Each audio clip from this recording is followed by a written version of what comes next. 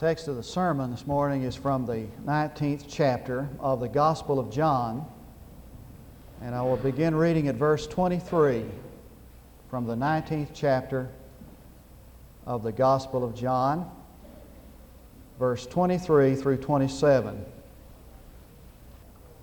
The soldiers, therefore, when they had crucified Jesus, took his outer garments and made 4 parts, a part to every soldier, and also the tunic. Now the tunic was seamless, woven in one piece. They said therefore to one another, "Let us not tear it, but cast lots for it, to decide whose it shall be, that the Scripture might be fulfilled. They divided my outer garments among them, and for my clothing they cast lots.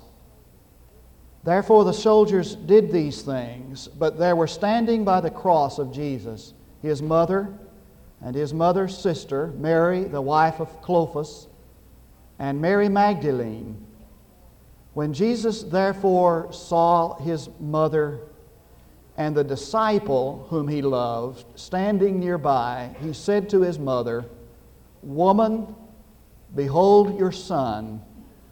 Then he said to the disciple, 'Behold your mother.' And from that hour the disciple took her into his own household." Now it may seem a little strange this morning to preach a sermon about the cross on Mother's Day and the day of the dedication of children, but these tender words spoken by a son to his mother took place there where Jesus was being crucified. What a moving and touching scene it must have been as a mother watched her son, innocent son, being crucified. That horrible means of capital punishment was not invented by the Romans. It was invented by the Phoenicians and the Babylonians and the Egyptians. And when the Romans took possession of that countryside, they reserved this means of capital punishment only for their slaves and the most vicious criminals. And it is a part of the humiliation of Jesus that he had to die like this, for it numbered him as being a vile and terrible criminal. I'll not bore you this morning. I'll spare you the gory details of the crucifixion. Suffice it to say that for 6 hours Jesus died the most horrible of deaths. And there are some customs that surround the crucifixion that kind of bring this thing into focus I want to mention to you. For example, there were actually 5 men who took part in the crucifixion. There was a group of 4 that we would call today a squad, and these men were responsible for protecting the victim as they moved from the place of his imprisonment out to the place of his execution. And then there was the centurion who was in charge of the squad. And as these 4 men, these 4 soldiers walked with the victim, they kind of formed a protective shield around him and kept him from the abuse of the crowd. And when they got out to the place of execution, they took part in actually nailing him there. And they were responsible for staying at the cross until the victim died. And to compensate for their extra work, they were allowed to take to themselves the garments of the victim, because these men were crucified naked. Our Lord was crucified naked. And they would take their garments and place them at the feet of the cross. The Jewish boy or Jewish man wore really 5 articles of clothing. There was the headpiece or the headband that kept the hair out of his face. There was the footwear, usually sandals, that they wore. There was the outer cloak or coat that kind of was open all the way down to the front. You've seen pictures, and kind of draped around their shoulders. And there was a belt that kind of held it together, and it was called a girdle. And these 4 men were allowed to take to themselves these 4 articles, and they gave one to each one. But there were 5 articles, and the other article was the one they gambled over. It was the chiton, it was the tunic. It was kind of an undergarment that was woven, in Jesus' case, out of one piece of material, and it fit underneath the outer garment and hung just below the knees. It was the most valuable of all that they wore. And when it came to this one, the soldiers said, "Now, we're not going to tear that up and divide it into 4 pieces. Let's cast lots for it." And so they did. Now, I don't want to overwork this passage, but I want to show you what actually happened out there.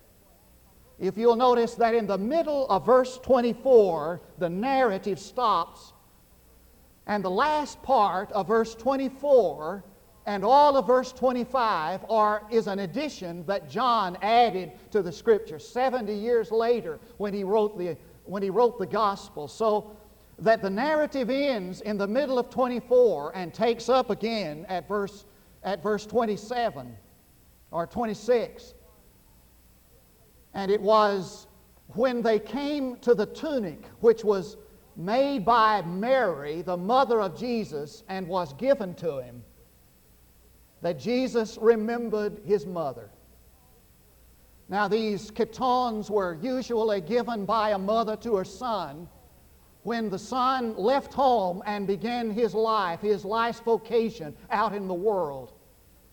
And so when the soldiers touched all 4 of the other garments, it didn't really bother Jesus. But when they touched the chiton, this tunic made by his mother and given to him when he began his life's ministry, it touched something very dear to his heart, and it reminded him of his mother. And the narrative then picks up again when it says that they gambled for his tunic, that Jesus looked down and he saw his mother, and their eyes met. And it must have been a moving and graphic and touching scene as Jesus looked down into the face of his mother, and his mother looked up into the face of her son. For around that cross that day, it was just literally electric with emotion. The emotion, the deepest being, the emotion that was felt between a mother and her son, and a son and his mother. But I want to capture some of these emotions that surround that cross that day and look at them with you for a minute.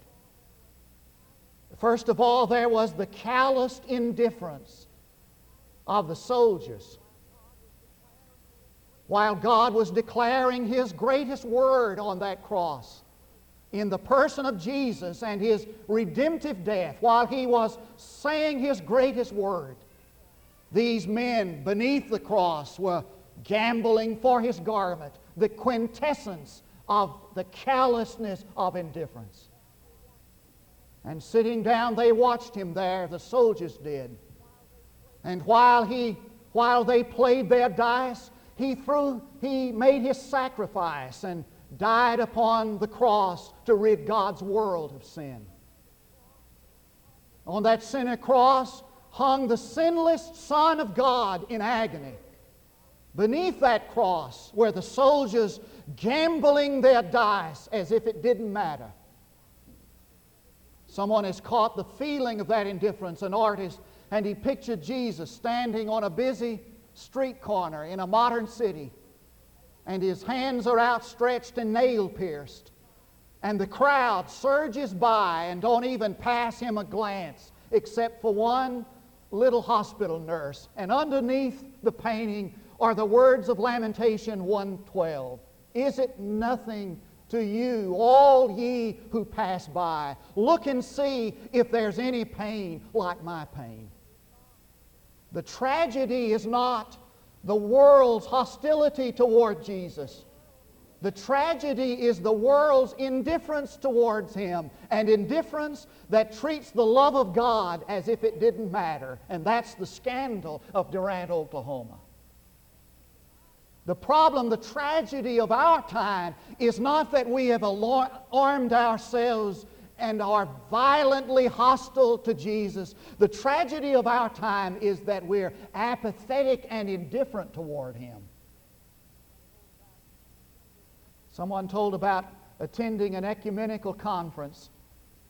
All the great church fathers, religious leaders were there.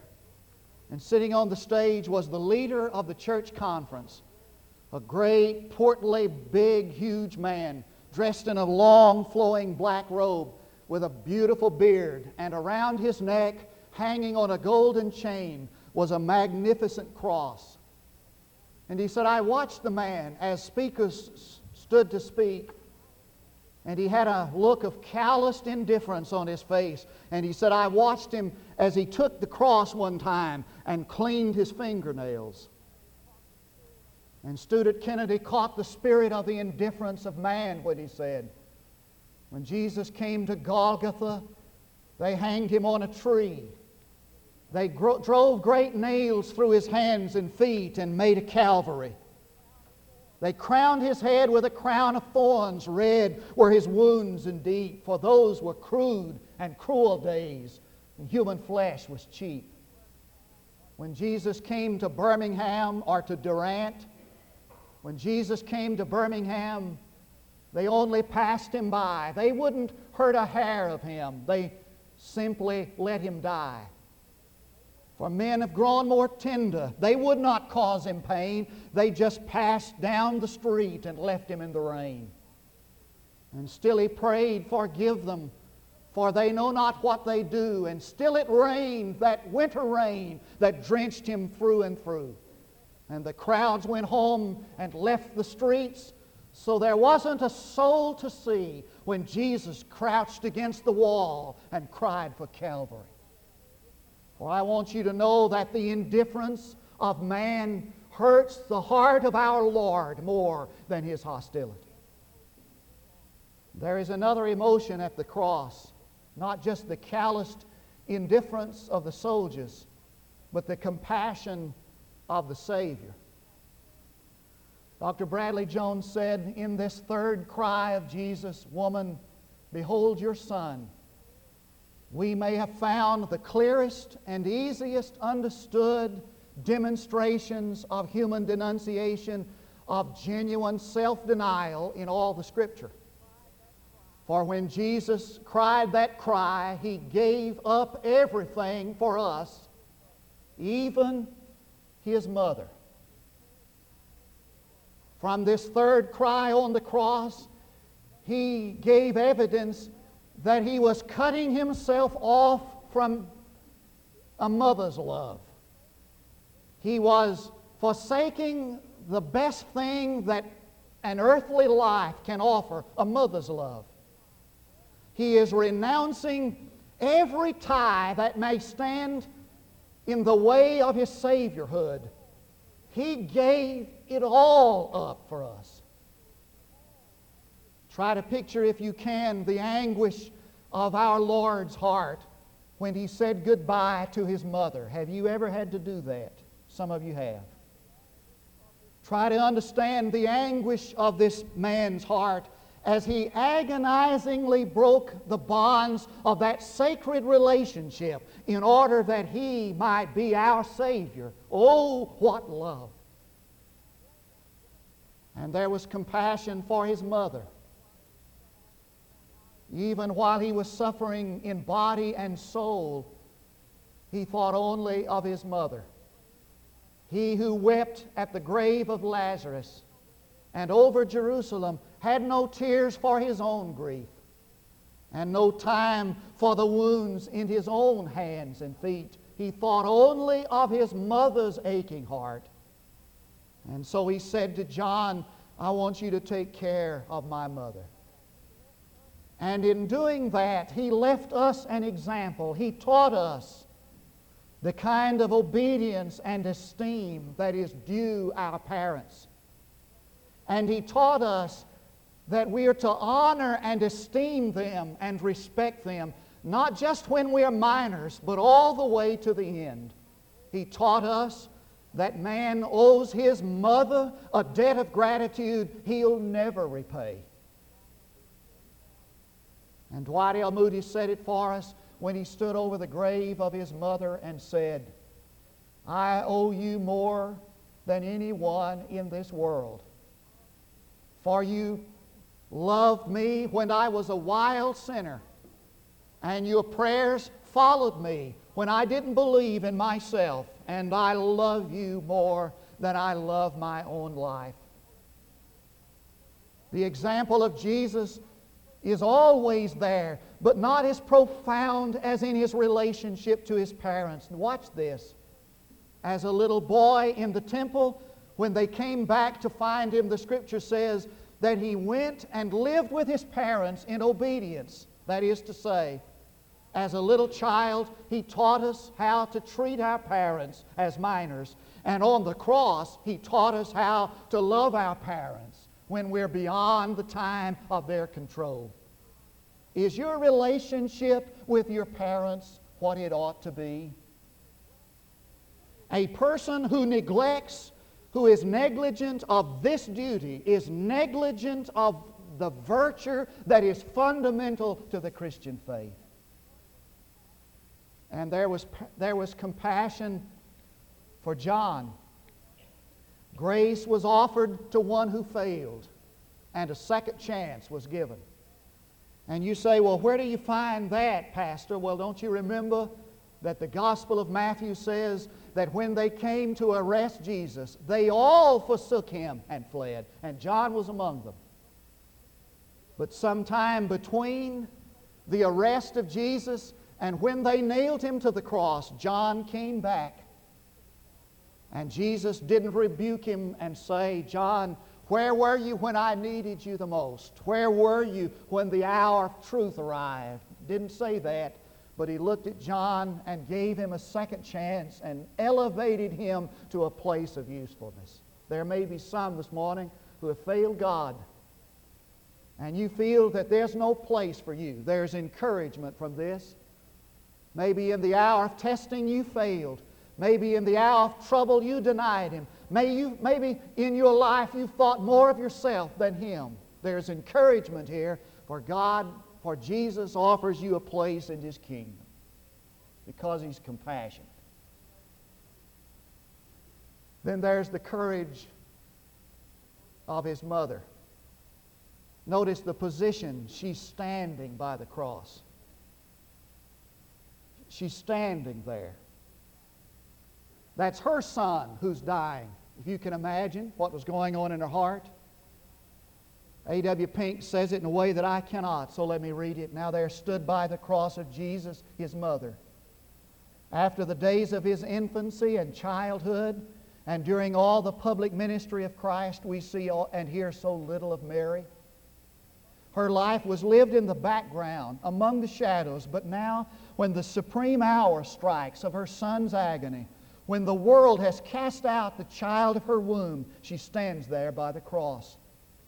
Who can fitly portray such a picture? Mary was the nearest to the cruel tree. Bereft of faith and hope, paralyzed and baffled by the strange scene, yet bound with the golden chain of love to the dying one, there she stands. Try and read the thoughts and emotions of that mother's heart. Oh, what a sword it was that pierced her soul then.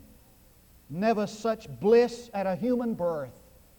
Never such sorrow at an inhuman death. She stood there. That was her boy who, as an infant, leaned upon her breast. That was her son who, as a child, studied in the temple. That was her lad who took care of the family when Joseph died. Have you ever noticed that you don't hear any more about Joseph after that temple experience? Scholarship agrees that he died shortly thereafter. And because Jesus was the oldest in the family, he took care, he was the leader. That was her son dying there. She it was who pressed kisses first upon his brow. That brow now is pierced and bleeding.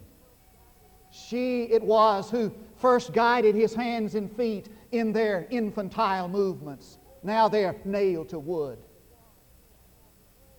She it was who cared for him when he couldn't care for himself. Now he's hanging there. And because his brow is bleeding, she'd like to soothe it with her tender hands, but she can't.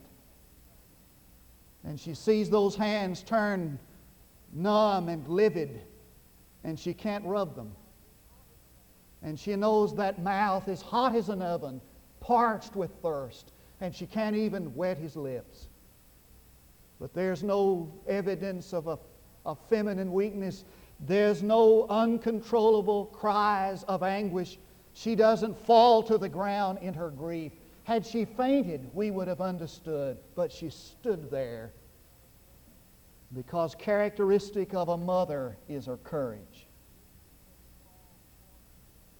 If you could recall this morning the face of your mother to your mind, and you already are, one thing I know that you would think of her and remember about her was her dauntless courage. There's something about a mother that's like that.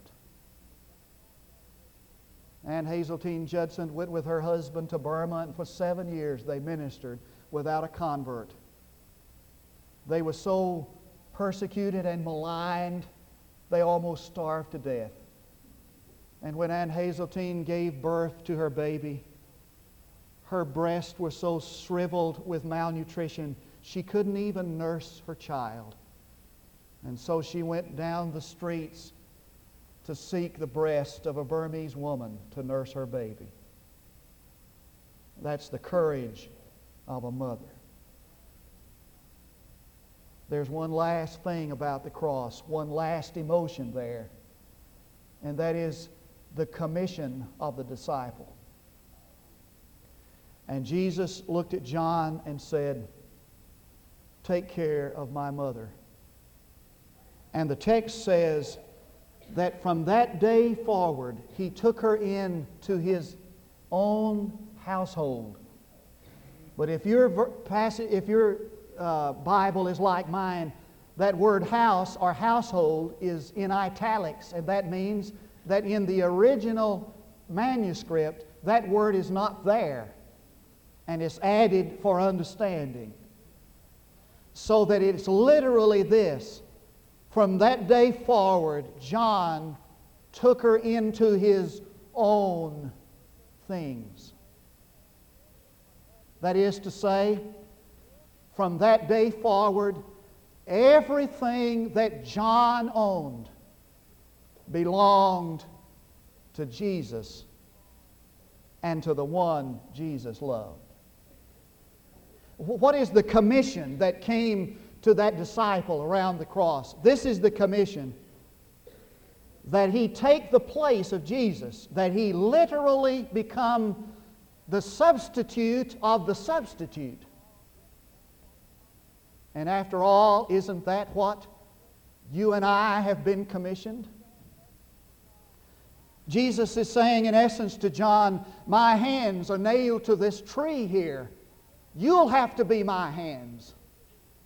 My feet are nailed to this cross. You'll have to be my feet. My life is crucified here. You'll have to be my life. After all, isn't that what the church is about?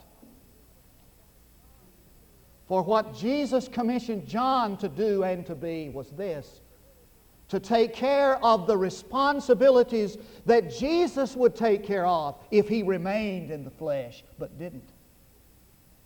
Now listen carefully. On this Mother's Day, I must say it. God has entrusted to you children, mother. And the commission is this: you train those children, you teach those children, you guide those children just like I would do it if I were there. Are you? And this is the commission to the church and to every Christian and to every disciple. You are all I have left in the world. Now you take my place there. Are you? For the Bible says that the church is the body of Christ and individually members of it. Christ has no hands but our hands to do His work today. He has no feet but our feet to lead them in the way. He has no lips but our lips to tell them how He died. He has no help but our help to bring them to His side. Listen that I'm through. J. Winston Pierce tells that his mother was a mountaineer woman in the hills of Carolina. And a mountaineer woman, he said, has a language of her own. If you're a hillbilly, you know about it. And he said, while she was in college, they were having a play, and the play was focused around, the main character was an old hillbilly, an old pioneer mountain woman. And they tried to find somebody to play her part. Couldn't find anybody that would satisfy. The drama director just couldn't find anybody. So he decided he would just go into class and let everybody read the part, just to see if he could find somebody. It didn't have to be in drama class.